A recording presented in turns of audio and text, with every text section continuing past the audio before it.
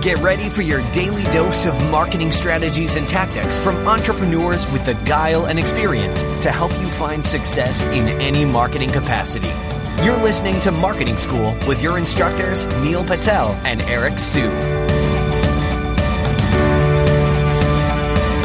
Hey, Marketing School listeners, I have an interesting stat for you. Did you know that Walmart improved their conversion rate by 2% for every second that they improved their load time? In other words, website speed helps with conversions. In addition to that, Google uses it to determine where your site ranks in their index. So the faster your website loads, the higher you'll rank. For that reason, I want to talk to you today about a company called DreamHost. DreamHost powers the web with fast websites and superior customer service, brought to you by a team of web experts who are super committed to your success online. We've worked with them to create a special offer just for Marketing School listeners. All you have to do is go to dreamhost.com/marketing school to learn more and get your website online today. Welcome to another episode of Marketing School. I'm Eric Siu. And I'm Neil Patel. And today we are going to talk about the number one marketing channel that you have to leverage. So the number one marketing channel you have to leverage, what do you guys think it is? SEO, pay-per-click, content marketing? What do you guys think? Neither. None of them. What is the number one channel, Eric? Omni-channel. That's right. It's an omni-channel approach. And yeah, I know that's counterintuitive because omni-channel means all the channels. And that's right. The reason being is saturated channels get crowded fast. You can no longer build a business or grow your marketing by just doing SEO or pay-per-click or social media marketing. All these channels are crowded. It's so easy to create businesses online these days that people are raising venture capital mainly to grow their sales and marketing. So if you want to do well, you got to go after all the channels. It's the only way to do well now, sadly, but it's true. Yeah, so we've talked about this framework a lot in the past. So Aleta Solis has the content reusage framework. So it's actually a graphic that you can find in Google. Just Google it first and then just click on images and you'll find it.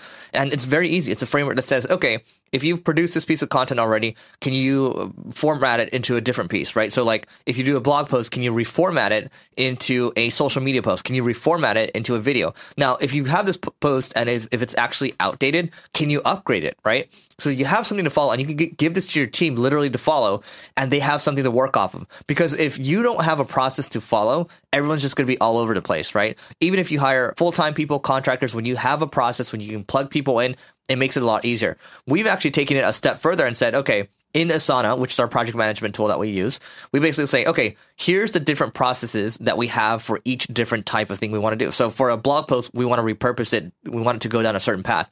For a video, we want it to go down a certain path. We've basically just made copies of these. And then each and every time we produce a new piece of content, we'll duplicate that.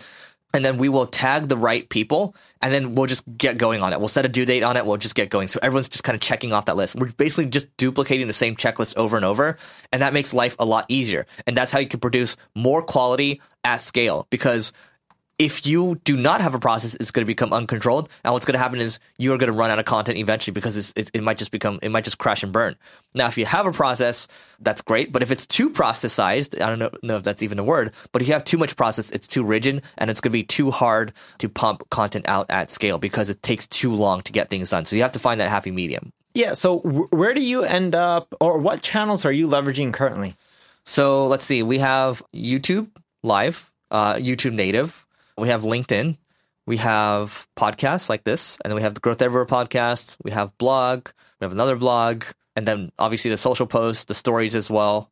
Those are just like a couple starting points. Email. Yeah, and for us, we're leveraging mainly SEO, which I include content marketing in, social media marketing, like videos and all that kind of stuff on LinkedIn, Twitter, YouTube, podcasting. We're doing that together, of course. Paid ads. We both do paid ads. Yeah. Do a ton of email marketing. I do a lot of push notifications as well. I've been creating tools to market. You've also been doing things like white papers and ebooks. Not so much in the last year. We want to do more, but that's a huge one that we'd like to jump back into. What else? I think that's it. But if you look at Eric and I, the point we're trying to make is we have to end up creating a ton of content. Like, it's just reality. You're not going to end up doing well if you don't create, or if you don't create a ton of content and go after a ton of different channels. It no longer is the days of just focusing on one channel because it's all competitive. With your Google traffic over the last, I don't know, 12 months, what's happened? Has it gone up a lot? Have you seen any ups and downs? It's gone up. Then there was a algorithm adjustment that dropped us, in, I think this is like November, and obviously the holiday break, but our traffic's actually coming back up now. So we hope that continues, but it is pretty competitive. Yeah. And this is all standard. So it's like with you guys, just create tons of content, go after different channels, and you guys will be fine over time. It's going to take a lot of work. It's not easy. And when you do this, you're not going to see the results as quickly as you did. Because when Eric and I first started, there wasn't as much competition.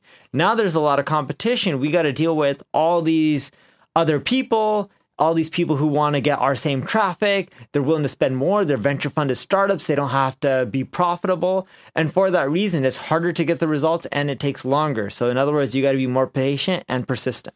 Yeah, I think the final one we can add is we both speak. That kind of counts as content. That's true. I've slowed down as speaking though. Me too. I've like looked at cutting down like the ones that I'm just like, God, this added no value at all. Yeah, because if you look at how many leads you generate from most of these speaking spots, it's little to nothing. Yeah. I know my cousin, who used to be your old business partner, Sujin, would speak at like events like in Poland and all these places. Nothing wrong with this. Poland's a beautiful place, but he doesn't service companies in Poland. So you end up traveling, you don't get paid. Even if you do, you're spending time away from the business. There's no ROI. Yeah. And you're building a brand with the audience, even though they're awesome and they're marketers, you're just not going to generate any revenue from it. Yeah, so if you want to do it for fun, sure, that's a different story. But if you want to, you got to, the way I'm looking at things now, and I think Neil's looking at it the same way, is like how much value, how much ROI is it going to provide to the business? Most of the time, it's not going to provide enough. I'm not saying they're completely useless, but just think about that. Anything else? That's it. All right, so before we go, look, we are on the path to 1 million downloads. Once we hit that, we will throw that event in downtown LA where we both will be there to hang out with you. We'll talk about cool stuff. You get to learn from, exclusive new stuff. Anyway, go to marketingschool.io/stats to track our progress. Right now, we're trending for about 960,000 downloads in a month. We need you, the action item, the call to action here is to rate, review, subscribe to this podcast. And it is going to help us get there. Don't think, I'm only one person. It's not going to help. It will help. So with that being said, we will see you tomorrow. This session of Marketing School has come to a close. Be sure to subscribe for more daily marketing strategies and tactics to help you find the success you've always dreamed of. And don't forget to rate and review so we can continue to bring you the best daily content possible. We'll see you in class tomorrow, right here on Marketing School.